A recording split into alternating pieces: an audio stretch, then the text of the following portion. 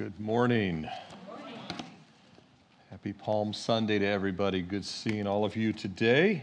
Good to worship this morning. I was telling the first service, is Jackson still in here somewhere? But I don't know if he snuck out. There you are. I was telling the first service is always a little, it's 8:30. This morning it was about 42 degrees when I got up. It's a little cooler, but it was really bright and sunny. And there's less people in the 8:30 service, but Jackson sings with a volume and a clarity, even at 8:30, that only the birds outside can do. You know, it's like like I have to build into it. I can speak, but singing took a little time. But it took me back. I was telling the first 11 years ago that right around this time of year, I was in London. For some business meetings, which did not go well. And as a matter of fact, on the plane ride back, the Lord was telling me, you will be leaving this and going into full-time ministry. It was crystal clear. But while I was there, I got a chance to go to Calvary Chapel, London. Matter of fact, one day I want to have Pastor Alwyn preach here, and one day I want to preach in London where he's at. But I want him to come here and preach sometime. And I've talked to him once before about it.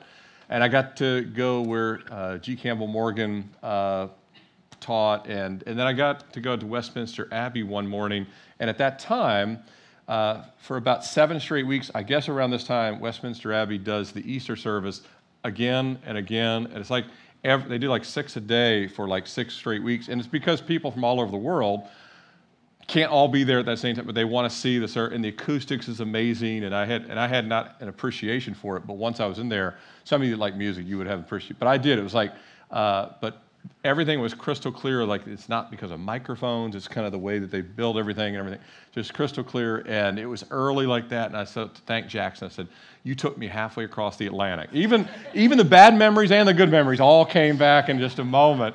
But it was just, it's just kind of something about, you hear a song, and they were old songs and just powerful. They mean something, even though there's a lot of dead religion in the UK. They meant a lot to me because I do know Jesus. How about you? So these songs are not just words to us, and they're not just acoustics to us or anything like that. And we'll be celebrating all of that this Sunday and again next week with this Easter season. But good to see all of you. Those of you that might be joining online, welcome to you as well. I wanted to say thank you for your prayers this past week. I got together with about 35 other pastors up in the Blue Ridge Mountains, and we prayed over this resurrection season and people to come to faith, and just what God's doing in so many cities. One of the things that really encouraging to me, and it's good for you, if you were here Wednesday night, you heard Pastor Mike Skillman, who was down here from Calvary Chapel Crossroads with me, and then he shared about the Cedar Ranch camp and things like that. I'm excited. We have Calvary Chapels now, verse-by-verse teaching taking place in so many college towns now. Greenville, North Carolina, which is where East Carolina University is. Blacksburg, where Virginia Tech is. Chapel Hill, and matter of fact, Chapel Hill, North Carolina, with University of North Carolina. David with the glasses is beside me. We first went to Israel together in 2013. He's in his mid to upper 60s now, and he's going to transition out of being the senior pastor there. He's still going to do other things ministry-wise and help support the church and do other things, but not just kind of teach every Sunday. And then Vince, who's to the left, is going to be taking over as senior pastor there in Chapel Hill. And there's so many young people in Chapel Hill and reaching this generation. And we've got Calvary Chapel in Charlottesville, where UVA is, and just I can go on and on. I think we have like 7, 8 college towns represented there, and just God's raising up. And the other cool thing is, I was telling my wife, God's raising up. I'm kind of in the middle, and there's guys that are younger coming up, and then there's guys a little bit older, but God is raising up this generation of late 20s to early 30s and mid-30s guys that are just ready to take the mantle and go for it. So, and Vince here, be praying for him. He's going to do a great job, and David's has been a great mentor to him. So I'm just excited about what God's doing. And that was in North Carolina, South Carolina, Virginia, and Georgia. Let's see. This coming Sunday, you guys know next Sunday's Easter. If you don't know that, I don't know where you've been, but it is next. It's after Palm Sunday, comes Easter Sunday. So we've got some of those invite cards out there on the information booth. Invite somebody. Invite one person. Just pray over it and say, Lord, at least one person I'm going to invite. And then the 2 weeks after Easter Sunday, we'll have 2 back-to-back weeks of prophecy teaching, closer by the day. And I don't know if you have noticed, but a lot of things are happening, and a lot of signs, a lot of rumblings, a lot of things that Jesus said would take place are taking place. And so we'll be talking about some of those things right after Easter Sunday. So keep that in mind on your calendar. And this coming Wednesday is not only our normal prayer night, because we have a monthly prayer night, but it also happens to coincide with the first night of Passover, and that takes place at sunset. So when the sun sets, the week of Passover starts. Our calendar, our Gregorian calendar, is not on the same as the lunar calendar, which Israel follows. They follow a lunar calendar, it follows the moon and the cycles and the 28 days. We have a Gregorian calendar, so Passover really starts this coming Wednesday at sunset. And most years, Passover and what we call Passion Week, which is Easter week, they overlap most of the time, but sometimes they don't. And they obviously do overlap this season. But it starts Wednesday night, and so we will have our normal prayer service, but also I think it's really cool that it happens to be on the very night that Passover begins. And we know we're not just, there's a lot of people that will celebrate Passover all over the world that practice Judaism that don't know Jesus, their Lord and Savior. So even though they'll practice the ritual, they still don't know their Redeemer. We will be praying to the one who has already come and brought salvation. We'll be looking at that this morning. I'm praying that you come to the prayer meeting. I literally have been praying, Lord, spur the hearts of some people that tell me that they think we're in the last days, but yet don't see the need to gather and pray. I'm praying you come. That is the Lord's, I'm just delivering the message to you. I'm praying that you come. It's the Lord giving you the invite to come out and pray. I see a lot of Christians wring their hands about things, but I don't see them running to come and pray. And I'm like, you do realize you have a bigger role to play in this praying than you do complaining or consuming more information about everything that's going wrong. And I'm aware of those things too. I'll talk about some of them in the prophecy teaching, but that notwithstanding, the best thing I can do is draw near to Jesus and pray. Amen? And also be a witness and share my faith with people, invite them, all of that. It all goes together. So come on out Wednesday night, and we're going to be having a great time of prayer. And we'll pray for revival in just a minute. We'll also be praying for the nation of Nepal. Lee and Zach, y'all probably know this, but I don't know if everybody. Fun fact, Nepal is the only country on earth that does not have a rectangular flag. They have 2 little red pennants that are stuck together. So every other country has a rectangular flag except for the nation of Nepal. It's good to be different. Nepal said, we're going to do it a little different here. So that we'll be praying for that nation. We've been praying for one country every week, and we'll pray for Nepal. I was thinking this week about our nation as I pray for revival, and I've told you many times, I'm glad that I was born here. I appreciate the freedoms here. I love this country. But we really are, and this is not hyperbole, we really are in this country nearly identical to when ancient Babylon was fading and when ancient Rome was fading. You're just watching it in slow motion. You can't tell because Starbucks is still selling the same stuff, and TV commercials are still the same, and your sports team's still on TV, so you can't tell that the underpinnings are falling apart before your very eyes. And that's why it's becoming normal. It's almost every week we expect, like the 9-year-olds that were shot and killed in a school. We've come immune to this because it's just the norm now. And what's happening in the streets, and the homelessness, and the drug addictions, and the sexual immorality, and the gender confusion, and all of these things, it's just snowballing fast. But most people say, hit the snooze button, go back to sleep. It'll all be okay tomorrow. But Jesus is saying, no, wake up. Your redemption draws nigh. Amen? That's why we'll be talking about these things in a couple of weeks. But I'm still praying that God opens a lot of eyes before he comes back. I mean, I've seen some amazing salvations here in the last 5 years, and we want to see many more that before Jesus returns, at least there's some personal revivals, if not a revival at Calvary Chapel, Richmond, or maybe this city, maybe even the world, but at least a great harvest is what we're praying for. So you guys know that ever since the pandemic, we started getting on our knees, and I almost stopped it, and the Lord said, don't stop it, so we're going to keep doing it. And if you're able to get on your knees, and I know it's tight in some places, feel free to do so. If you're not, that's fine. Just sit there and pray with us in your heart, and we will take about 45 seconds of silence before our Lord and Savior, and then we'll go and get into God's Word together. Let's pray.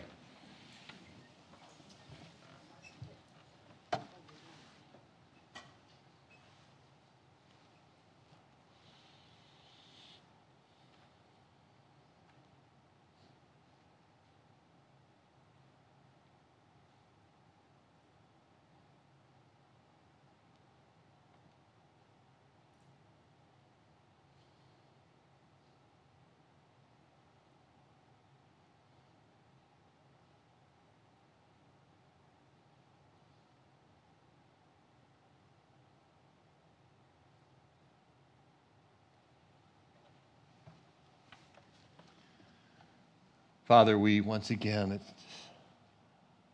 Lord, it's a right response to humble ourselves before the true and living God. And Jesus, we're so thankful you came humbly to provide salvation. And we're only here this morning because of your mercy, because of your grace, because of your shed blood.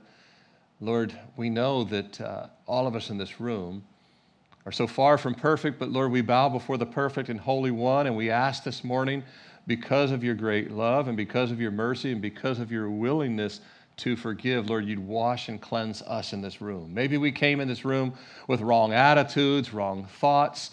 Maybe we came in, Lord, with anything that was really the right spirit of just humbling ourselves. And so we take this time collectively to say, Lord, wash us.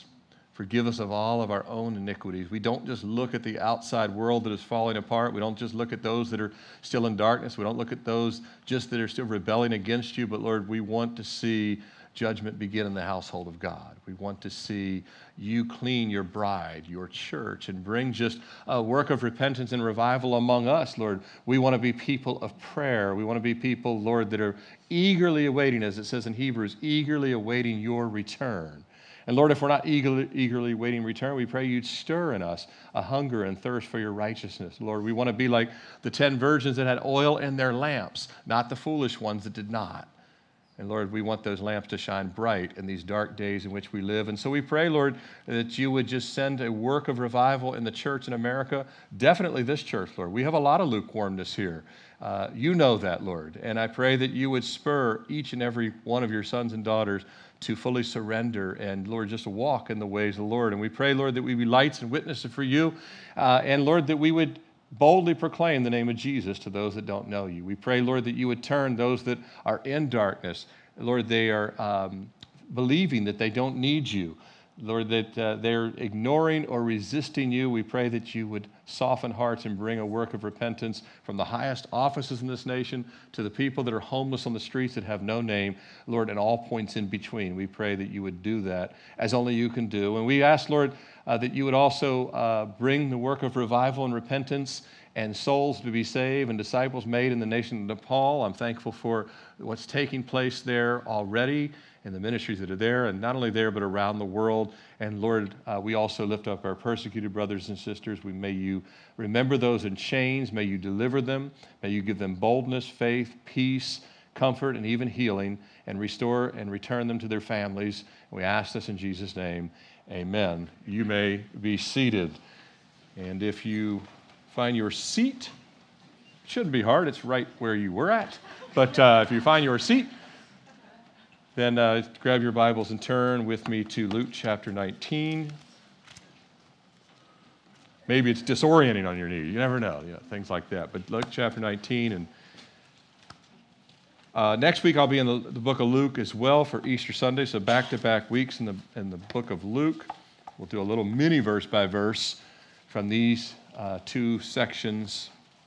But if you pick it up with me with verse 28, Luke chapter 19, starting in verse 28, when he had said this, he went on ahead, going up to Jerusalem. And it came to pass, when he drew near to Bethpage and Bethany, at the mountain called Olivet, that he sent two of his disciples, saying, go into the village opposite you, where as you enter you will find a colt tied, on which no one has ever sat. Loose it and bring it here. And if anyone asks you, why are you loosing it? Thus you shall say to him, because the Lord has need of it. So those who went their way found it just as he had said to them. But as they were loosing the colt, the owner of it said to them, "Why are you loosening the colt?" And they said, "The Lord has need of him." And they brought him to Jesus, him being the colt, and they threw their clothes on the colt, and they set Jesus on him. And as he went, many spread their clothes on the road. Then as he was now drawing near to the descent of the Mount of Olives, the whole multitude of the disciples began to rejoice and praise God with a loud voice for all the mighty works they had seen, saying, "Blessed is he, blessed is the King who comes in the name of the Lord, peace in heaven and glory in the highest." And some of the Pharisees called to him from the crowd, "Teacher, rebuke your disciples."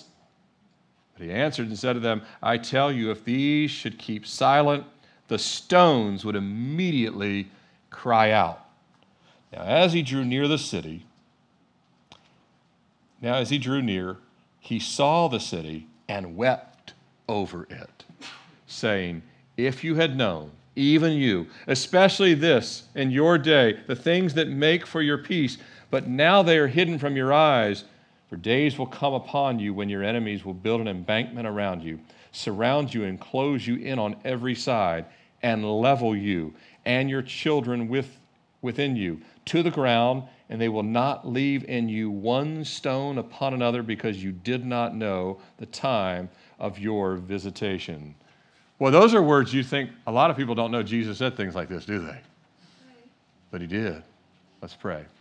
Father, we thank you again for your word this morning. We ask, Lord Jesus, that you would speak to all of us, myself included, maybe especially myself, Lord, by your Spirit. Lord, you'd remove every distraction from this room and those watching online. Jesus, that you would speak by your Spirit what in each individual heart. We know that you use one word and you will speak multiple things to where people are at, what they need to hear. And we pray, Lord, that we would all draw nearer to you and leave this place in communion with you.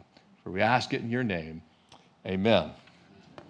Every year around this time, we reflect on this one week that not only changed the world, but has changed eternity for millions of souls. What took place this week has changed my soul. How about yours? Amen. It was a week unlike any other week in history.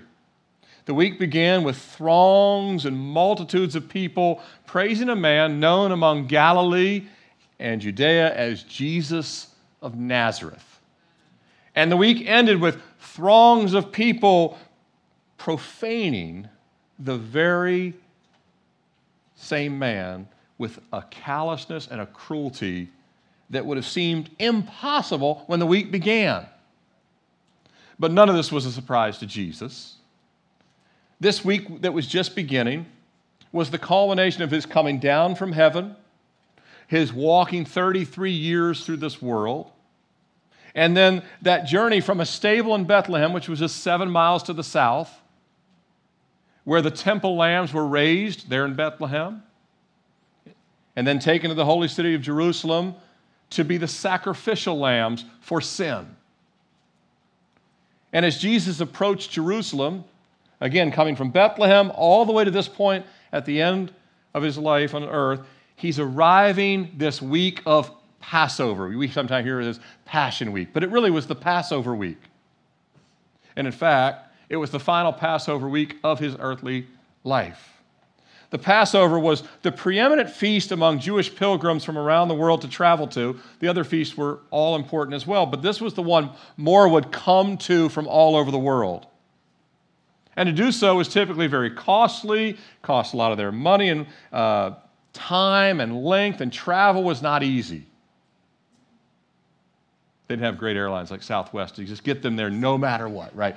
Yeah, that kind of stuff. But the Passover was celebrated and observed annually as the law prescribed, remembering that night where the blood was to be applied on the doorpost, right? You had to put the blood there in Egypt on that night of the first Passover. And the Lord would pass over every home where the blood was applied, but he also would judge every home, and the firstborn would die where there was no blood applied. And that same night, not only did God pass over those who had the blood, but he broke the chains of slavery and bondage to Egypt. But Jesus had come here to Jerusalem, same Passover season, same Passover meal to remember back of being liberated from Egypt. But Jesus had come here to Jerusalem to break a far greater bondage, the perpetual bondage of sin and death. You know why we see death in America? Because there's sin. And sin and death always go together. And as Jesus' fame had spread throughout Galilee and spread throughout Judea and beyond, over and beyond the Jordan, which is today modern-day Jordan, and to the north, which is modern-day Lebanon, and to the south, Egypt, his fame had spread. Thousands upon thousands were excited and hopeful that this very Passover season, knowing the name of Jesus, was spreading like wildfire. That this Passover season, a God-given leader like Moses, because even though they gave God the credit of getting them out of Egypt, they revered like Moses did it. Moses was the man. A God-given leader like Moses to be raised up.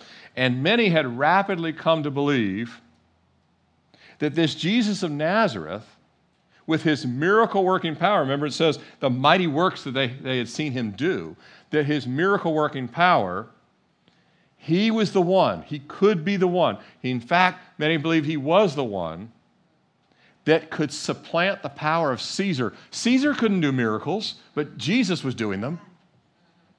Pharaoh couldn't do them, but Jesus was doing them. And maybe he could cause the overthrow of Rome, just as had happened with Moses and Egypt centuries earlier.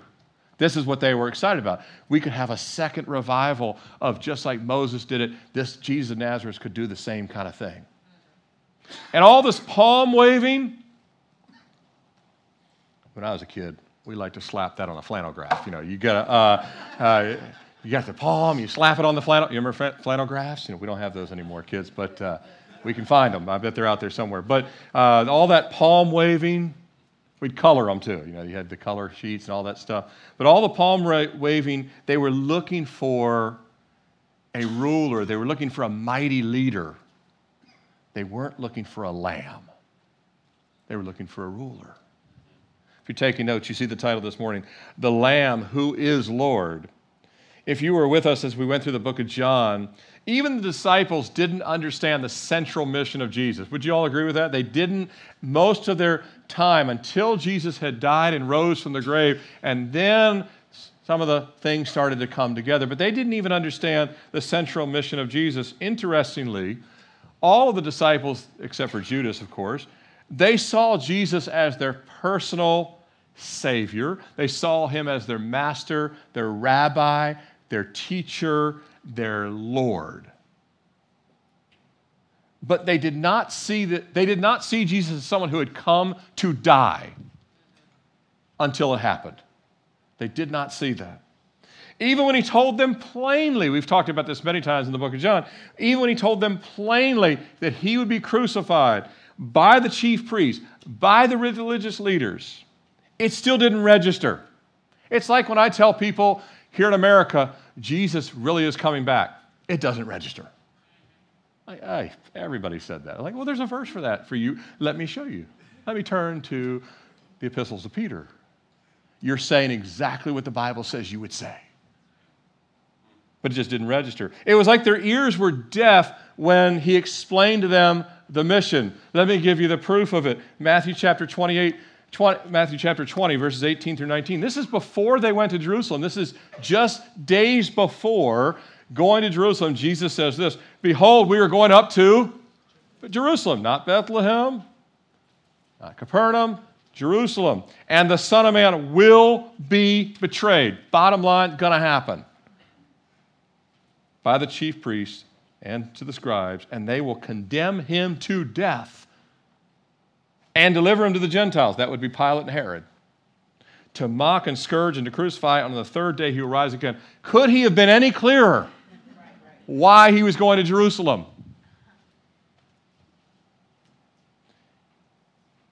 If they even remember Jesus saying this, because sometimes they seem to just, when he said these hard things, they would just kind of drop off and put it out of their minds. They didn't know what to make of it. If they did remember, they say, what does he mean by this? Perhaps they thought it was symbolic language. Jesus did speak in parables sometimes, but this was not parabolic language. And they would know he wasn't storytelling here. And Jesus' stories always had a spiritual truth when he told them parables. But this wasn't parabolic language. This was just speaking exactly as you would say, hey, tomorrow, let's meet for lunch. That's not a parable. He was being direct with them. Nevertheless, whether it's a coping mechanism or not, by the way, we all have coping mechanisms, things, don't we? God's given me a wife to help so I might be saying this, that, and the other, and she's like, that's just a big fat excuse. And I'll be like, it's not an excuse. And then after about a minute, I'm like, yeah, it's an excuse. But it was a coping mechanism for me to kind of resolve why I wasn't wanting to do this or that. And then she gets to play a little bit of Holy Spirit there. And I do it with her too, so we can kind of go back and forth with it. But whether it was a coping mechanism or whether it was the Spirit still veiling eyes, the disciples are not in any way expecting this week to bring about the crucifixion of Jesus. They're not seeing that. You wouldn't have either. And you can imagine when they start to see these massive crowds begin to swell and line the roads with shouts of praise, and they're waving palm branches, which is, by the way, only recorded in John's gospel. That's how we know about the palm branches. Only John's gospel records that. Luke records a couple things this morning that only he records. But when they see all these people waving branches and shouting and praising, they have to think a coronation is near. Not a crucifixion, a coronation. But nothing could be farther from the truth. This will not be a coronation week, at least not from mankind. God's going to coronate his son, but man will not. But getting back to our text and traveling back in time, if you will, to Jesus' anticipated entrance, let me give a little understanding and review of the lay of the land, which includes Jesus' instructions to the disciples before his descent into Jerusalem. And aside from and if you've been here any length of time, you know I love maps. I've loved them since I was a kid. I like street maps. I like topographical maps. I like macro maps. I like micro view maps. I like Google Maps. I like Bing Maps. So you name it. Anything that, and I even like that Apple Maps tell me where I'm going before I get there. It's really helpful. Remember in the old days, you had in the back of your car an atlas. And you're like getting that thing out and say, all right, we're trying to get to, where is this town's not even on the map? How are we supposed to get here? I mean, that kind of thing. And then you had MapQuest, and they were half wrong, and you end up, you're on that side of the street, and you're supposed to be on this side of the street, and you're like, who's doing this? But anyway, I still like maps. And they're not just in the back of your Bibles to entertain kids when church is boring. There is a reason why they're in the back of your Bibles. But a few views to help us understand what was taking place, at least from the lay of the land. So you've got this, it's a really good rendering of Jerusalem during that time. This is made to scale, and you can see how massive the temple was compared to the cities, the walled city of Jerusalem. The temple was really one of the ancient wonders of the world, no question about it. There shouldn't be 7 ancient wonders, should be at least 8. The temple should be in that list, but it was destroyed, obviously, and so it's a massive structure, made even the amphitheaters and the palaces look small, but just it dwarfed the horizon. But you get an idea of what Jesus was approaching, because he was approaching from the Mount of Olives. So he's going to come, the focal point as you come down the Mount of Olives will be that massive temple. It will rise up above the city skyline, the city landscape anyway. And so you've got this massive temple, and the temple portion of itself with white marble would glisten in the sun. It's just a beautiful, amazing sight. And you've got all these people coming from all over the known world to be there for this Passover season. But Jesus will be coming down the Mount of Olives, which is just to the east of the temple. But it was the focal point, and as Jesus is getting ready, the city is buzzing, and there's thousands upon thousands. In fact, could be over 1 million people gathered, not just in the city, but all the surrounding villages and towns and everything in Judea. But this gives you a look and feel of what it looked like during that time. And on the slopes outside the city were olive trees, and that's why it's called Mount of Olives. And then you have the olive vineyards that were there, just many, many trees with olives. And you have a little road that would kind of come across the mountain down. The second map is more directional. It's obviously no view, no topographical view or anything like that. But Jesus would be coming from, he sends them to Bethpage. And it says Bethpage and Bethany. So Jesus is coming from Bethany, which is over here.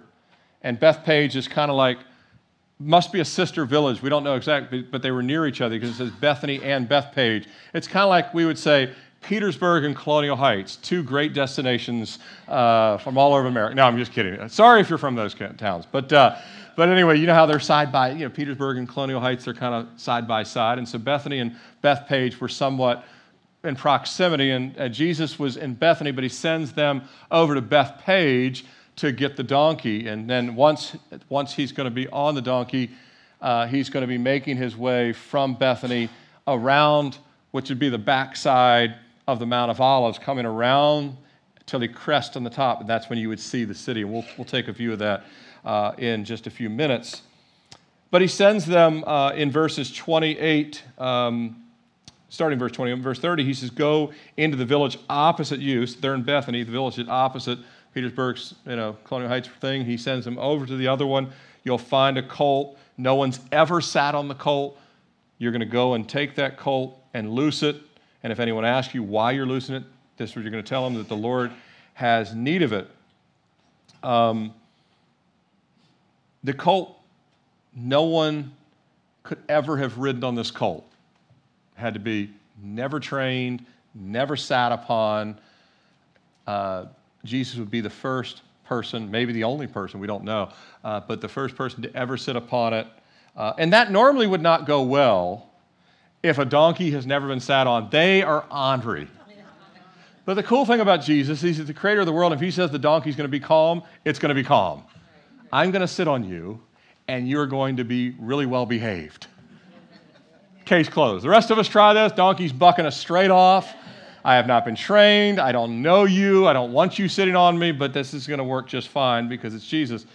And also, if they go there and they're taking a donkey, and it's not their donkey, this would be like you saying, I'm going to take this car, and I wonder if anyone notices that I'm going to take this car that doesn't belong to me. Hey, why are you taking my car? The Lord has need of it.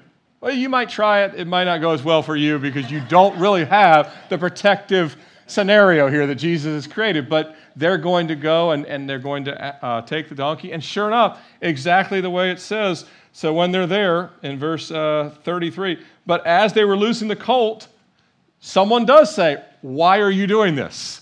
Someone says, why are you loosing the colt?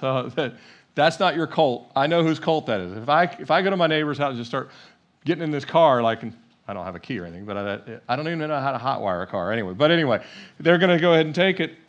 They do exactly what Jesus says. They say, well, the Lord has need of him. And that seems to solve everything. Jesus had set it up that whoever owned the donkey would fully believe that the Lord did give them that word, that it lands true. And they're like, okay, if the Lord wants you to use it. And the disciples do this, and they say exactly what Jesus tells them to say. And this is really important for us. We need to do exactly what Jesus tells us to say. Amen? Whatever he tells us to do, and it goes off without a hitch. And they might even say to themselves, wow, that really worked. We didn't get arrested. It's taking someone's donkey is like stealing a car. And that doesn't happen. But they did it exactly as he says. And you and I need to do the things that he's telling us, do exactly what he says. And then they bring the donkey back from Bethpage to Bethany in these towns that are near each other. And then the disciples place Jesus on the donkey. First, they place their own clothes on the donkeys. They probably take off outer garments and they place it on the donkey, whether it's some kind of saddle, whether it's just to keep him just an act of consecration. Say, we're putting our clothes underneath you. You are above us. Sit on our clothing. So he does, and they lift him up just like servants would a king, and they are servants of Christ. Verse 36, And as he went, many spread their clothes on the road. So as the disciples, once they have the donkey, they have their own clothes on it. They've placed Jesus on the young colt on the donkey. They begin to move, again, and looking at the map here, they're on this back, they're still coming kind of around the Mount of Olives. They're on the back side of the mountain and coming around it. You know, you have slopes on both sides, but the temple faces the eastern side. Bethany and Bethpage would be on the back western side of the mountain. So they're coming around from the western side to the eastern side. And there's a road that's been there since ancient times. It's still there now. If you get a chance to go to Israel with us, you'll see the same road. Now you got buses on it, and now it's paved instead of dirt and things of that nature. But you still have that same kind of road that comes around and then down the slope of the Mount of Olives. But he's not to the kind of cresting point where you would look over the temple yet. He's kind of moving along that. And donkeys don't really run. They're not like the Kentucky Derby kind of animals. They just kind of take their sweet time. And so he's going slowly, and people are just building, and the crowd is building, and thousands are just throwing now they start to throw their clothes. You know, we use the term roll out the red carpet. You know, you roll out the red carpet, and someone in a tuxedo and evening gowns, they walk on that. There's no red carpet, but they're throwing down their clothes to make a carpet of clothing on what would be a dirt road, treating Jesus as royalty, of which, of course, he is. And they begin laying their clothes there, and the population of Jerusalem, as I said, swelled during Passover. Josephus said more than 1 million, and not just in the city, but all around the area. And you can see that the crowds, you can just imagine the crowds lining this road that leads to the Mount of Olives and down the Mount of Olives. And as word spreads among people that Jesus of Nazareth is coming, the testimony that especially people from the Galilee, because the people in the Galilee had seen many of his miracles, and they have to come down every single year for the Passover. So anyone that was in places like Capernaum and all the areas around Nazareth and anywhere that Jesus had been in the Galilean area, many of them had seen his miracles. They had seen him heal thousands of people. Can you imagine? Jesus healed more people than in all the hospitals in Richmond right now combined. I mean, far more than that. Far more than that. Richmond, Roanoke, Lynchburg, Alexandria. He had healed thousands of people, and so many people, and some of the people waving branches had been healed by him. They were personally healed. Some of them had cancer, or they had leprosy, and they had different things, and they had personally been healed, or they were blind, and now they could see. And there was testimony, hey, he had walked on water. He healed thousands with a few fish, all these things. And now people that are pilgrims they're from Turkey, they're from Gaul, which is modern-day France, or different places, Greece, Northern Africa, the Middle East. They're hearing it. Oh, he cast out demons. He even recently raised a man named Lazarus from the dead, because that had just happened very recently. And now Jesus is approaching, and the word is going out to the crowd like, who are we cheering on here? He's Jesus of Nazareth. Well, why are we cheering on? Here's what he did. And I used to be blind. And so that's good enough for the person. So the information's spreading quickly. And as Jesus reaches the crest of the road that's going to descend down the Mount of Olives and then over the Kidron Valley into the temple, we see what they're saying in verses 37 and 30. Now, as he was drawing near to the descent, so he's coming up near the crest of the Mount of Olives, at least where the road comes around, and then you can, there's the temple. It just kind of pops, it fills up the entire, it's like the first time I was out in Seattle, and I was there for 2 weeks of training, and I was there for the first 10 days. Those of you from the Pacific Northwest, you know how this is. I did not see the sun. All it was misty and gray, and I'm like, yeah, I've heard Mount Rainier is amazing. And then one day it was sunny, and Mount Rainier just dwarfed everything, and it just swallowed up the sky, like. And when you come around that mountain, that's what the temple in the city of Jerusalem the view is just kind of awe-inspiring. But he hasn't come around to there yet. It says he's approaching, but the whole crowd is with him at every step of the way, and in front of him all the way down to the temple. It's like they're spread as far as the road goes, and the whole multitude of the disciples, anyone had been following him, being fed by him, and then tons of people who weren't even his disciples gathering in.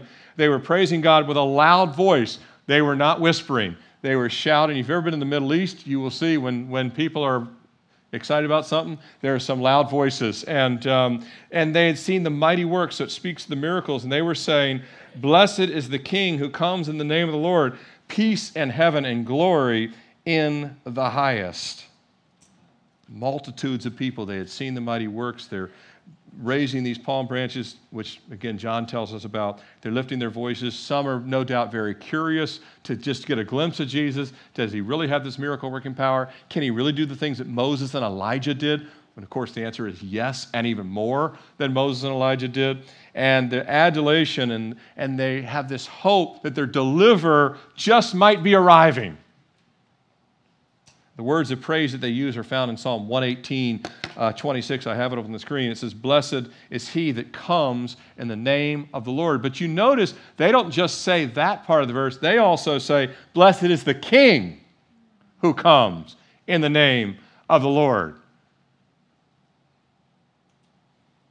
Now, they use the word king. And we know from Matthew chapter 21, verse 9, that the crowd was saying other similar things. If you've ever been to a sporting event, you will hear a multitude of things said cheering on the team, but you might not say the exact same things. You might say, "Go team," some say, "We got to win," or whatever it may. And so the crowd was also saying this in Matthew 21, 9. "Hosanna to the Son of David." Not only blessed be the King who comes, but also Hosanna to the Son of David. Blessed is he who comes in the name of the Lord. All a variation of what was taking place there in Psalm 118. But the excitement and the joy and the rejoicing was for the arrival of a king. And they hailed Jesus as a king. And they hailed him as the Son of David. And we know when you say Son of David, it means son of the heir. Or the heir of the king. Just like Solomon was the son of David. So when you say Son of David, it's proclaiming that he's the heir to the throne.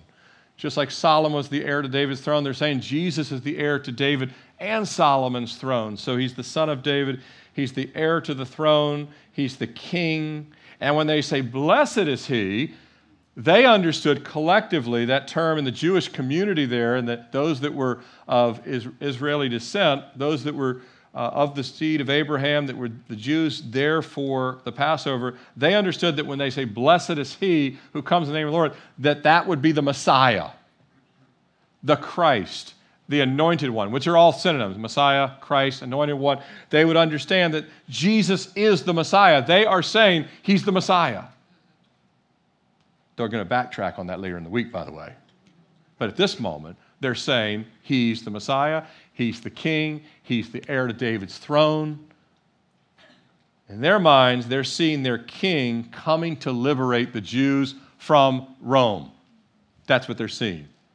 Just like Moses delivered the Jews from Egypt. And they're partially correct. Partially correct. Remember, the 11 disciples that are saved, they've already been liberated from Jesus, haven't they? Peter, James, John, they've already been liberated. And they're all Jewish, and of course Jesus was Jewish. But they're even shouting Hosanna. And you may or may not know, but Hosanna means save now. So they're saying save now. And by the way, Jesus loves to save now. Amen? He loves to save now. And they're saying save now. They were praising a king that they thought was going to save them from Rome.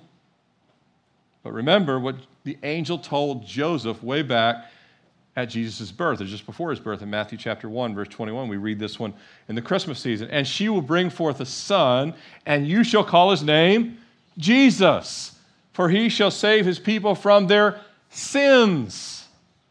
That was the whole reason he was coming, not to save them from Rome, but from their sins. Sadly, some of these celebrity pastors in America, they teach a partial gospel that ends up being no gospel. And they like to start and end with people's physical needs because it lines their pockets or does whatever, or just kind of makes people happy or makes them popular and sells more books or whatever the case may be. But Jesus did not come to pay off your bills. He came to pay for your sins. Amen? He can pay your bills, but that's not why he came. He came to pay for our sins.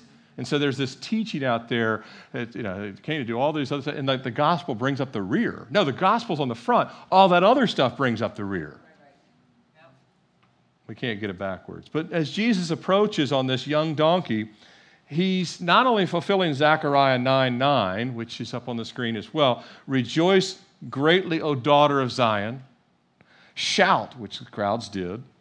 O daughter of Jerusalem, which the whole city did. Behold, your king is coming. And they're even calling him king. And he is just and having salvation, lowly and riding on a donkey, a colt, the foal of a donkey. So Jesus did, in fact, fulfill all of this. You see the whole scene. This verse is this transported into that scene. Everything is playing out exactly the way it was prophesied by Zechariah hundreds of years earlier. But the people should have noticed, they should have noticed that he was not coming as a conquering king. Even the passage foretold that he wouldn't come as a conquering king. But as a humble king, holding salvation, not a scepter.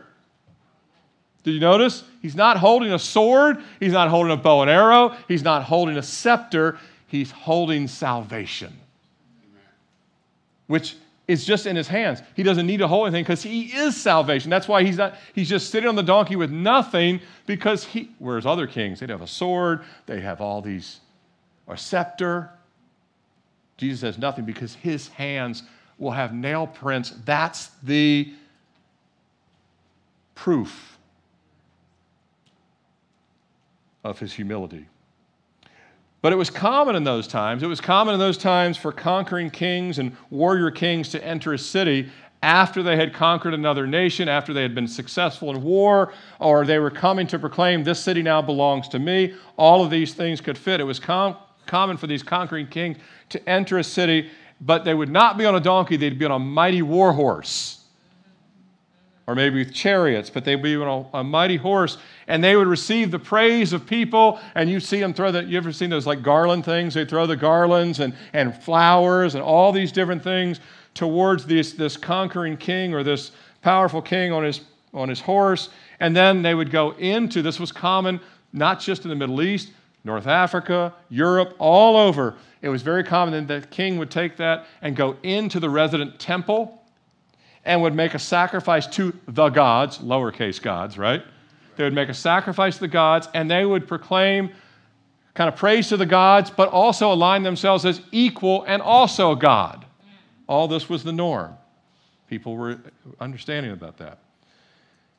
Now, Jesus ends up doing the exact same thing that portrays what was common all over the world at that time, but he goes into not a temple, he goes into the temple, right? And he will eventually go, I actually bought this picture in Israel in 2013. It's actually painted on Jerusalem stone. It's actually painted on Jerusalem limestone. And the artist, Benjamin Rosen, my wife and I got a chance to share the gospel with him for over an hour.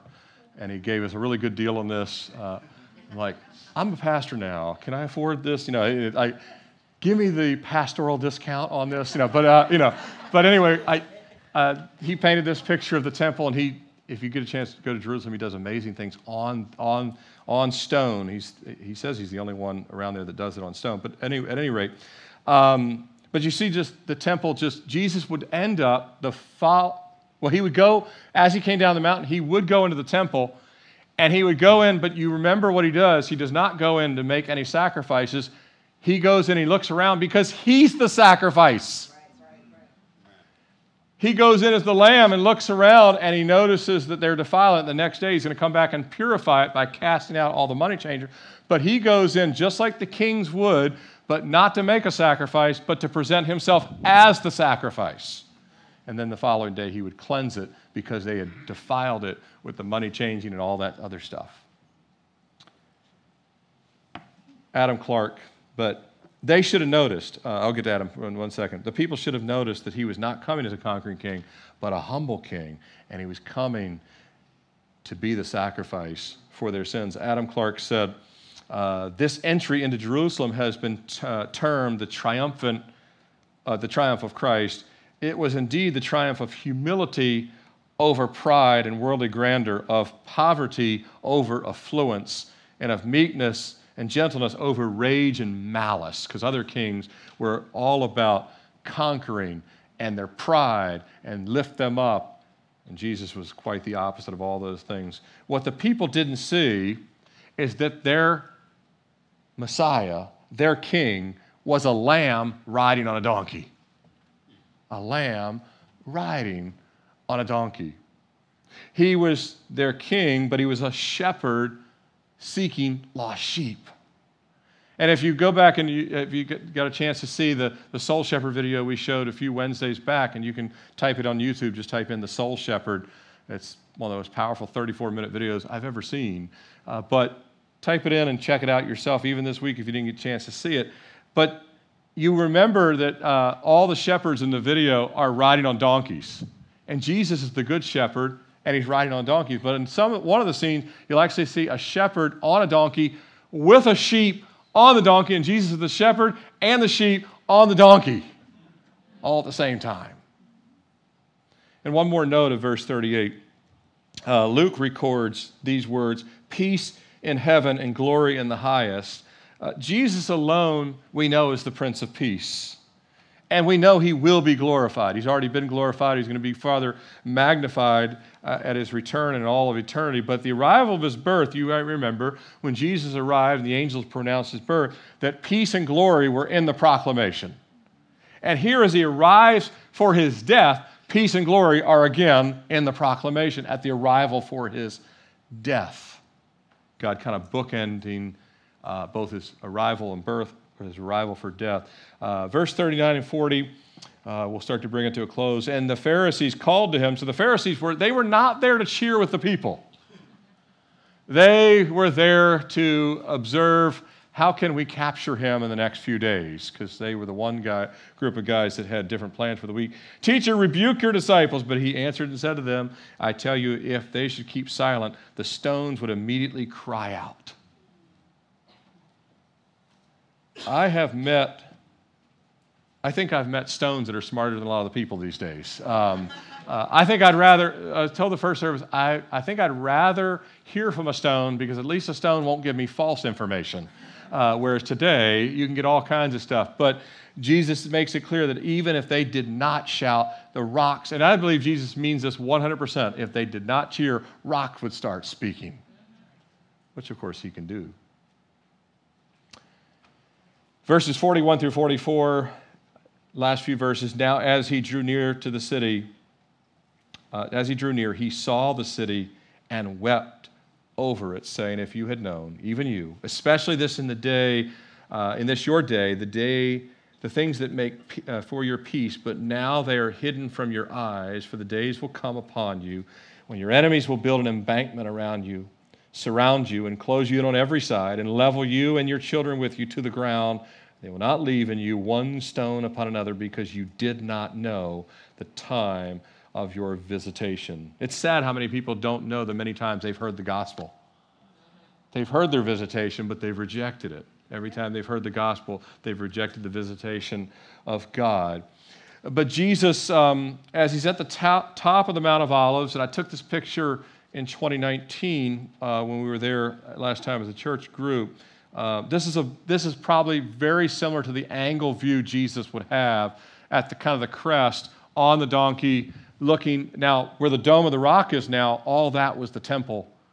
That's still the foundation of the Temple Mount is everything the Dome of the Rock, and there's two mosques actually on the Temple Mount there, but that would have all been the temple rising much higher than the Dome of the Rock, and it would be to the right of the Dome of the Rock with the Gold Dome building, which is a mosque there. But Jesus either entered in, this gate right here is sealed up, because it was sealed by Suleiman and the Ottoman Empire, which is not the original gates anyway. It's not even the original walls. It was built by the Ottoman Turks. But you have, Jesus either entered here in the eastern gate or around the backside, which would be the sheep gate.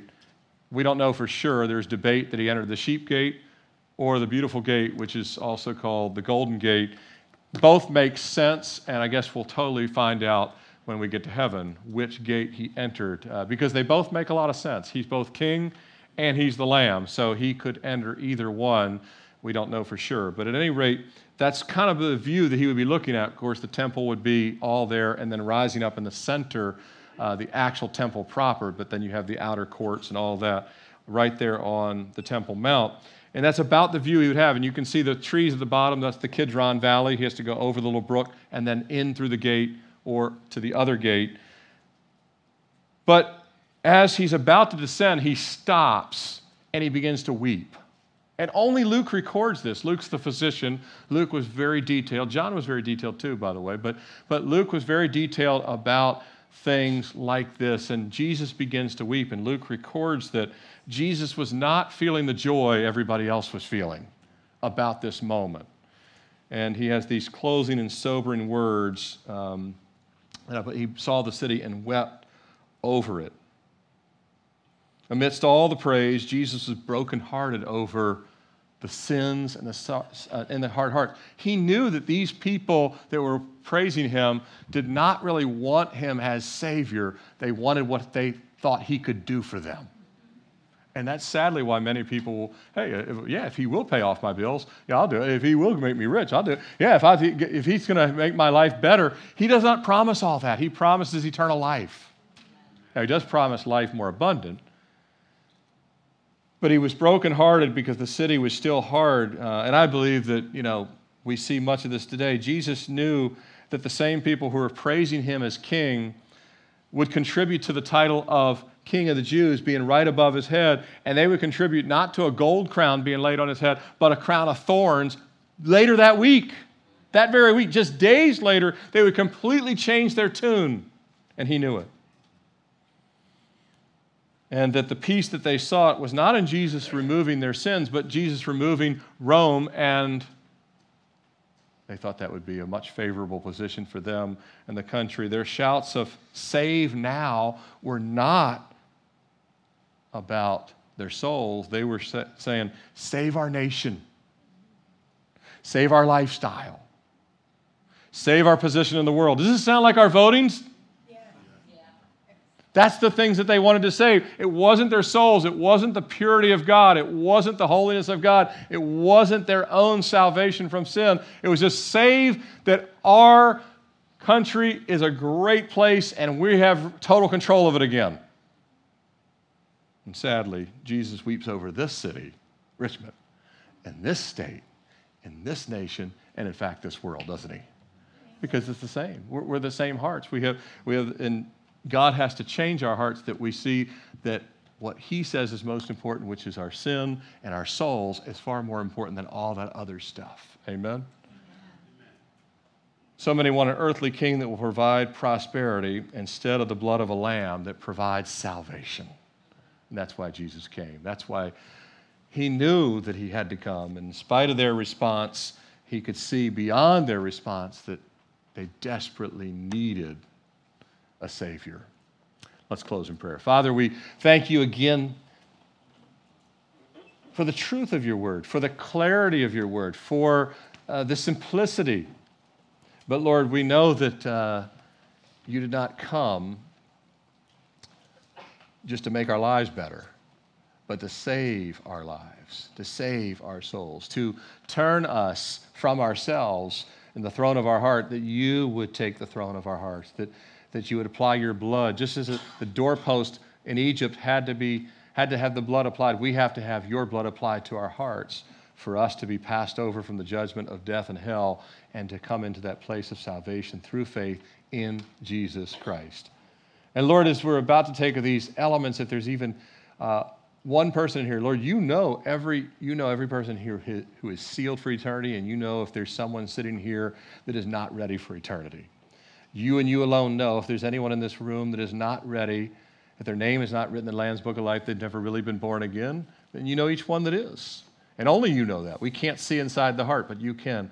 And Lord, I pray that if there's even one, you would speak to them even now. And before we take these elements, I just want to ask in this audience if there's even one person that say, I don't know Jesus as my Lord and Savior. I've never trusted him. I've never asked him to cleanse me from my sins. I've never been born again, saved, as the scriptures say, but I don't even understand it all, but I want to be saved from my sins. Raise your hand. I want to pray with you. If there's even one person here, I don't want to make the assumption everyone here is ready for eternity, because you may not be. Anyone at all, just raise your hand. I want to pray with you if there's a single person before we take the Lord's Supper. If all of us know the Lord, We're about to take of the Lord's Supper, which is the commemoration of that Passover meal and Jesus revealing himself in it. Just take a few moments as Jackson and Marty lead us for a moment, just to pray in your heart. You can sing along. You can make this song a prayer. You can pray silently. Say, Lord, search me. Is there anything that you need to deal with me this morning, that I leave it at the cross? And even though we're saved, we need cleansing. I don't know about you, though I'm saved for eternity, but I need Jesus washing me regularly. Just like washing your hands. What you did today, you're going to need to wash them again tomorrow. But it's just Jesus who washes our hearts. So just take this moment as we worship just to pray, and then we'll take these elements together.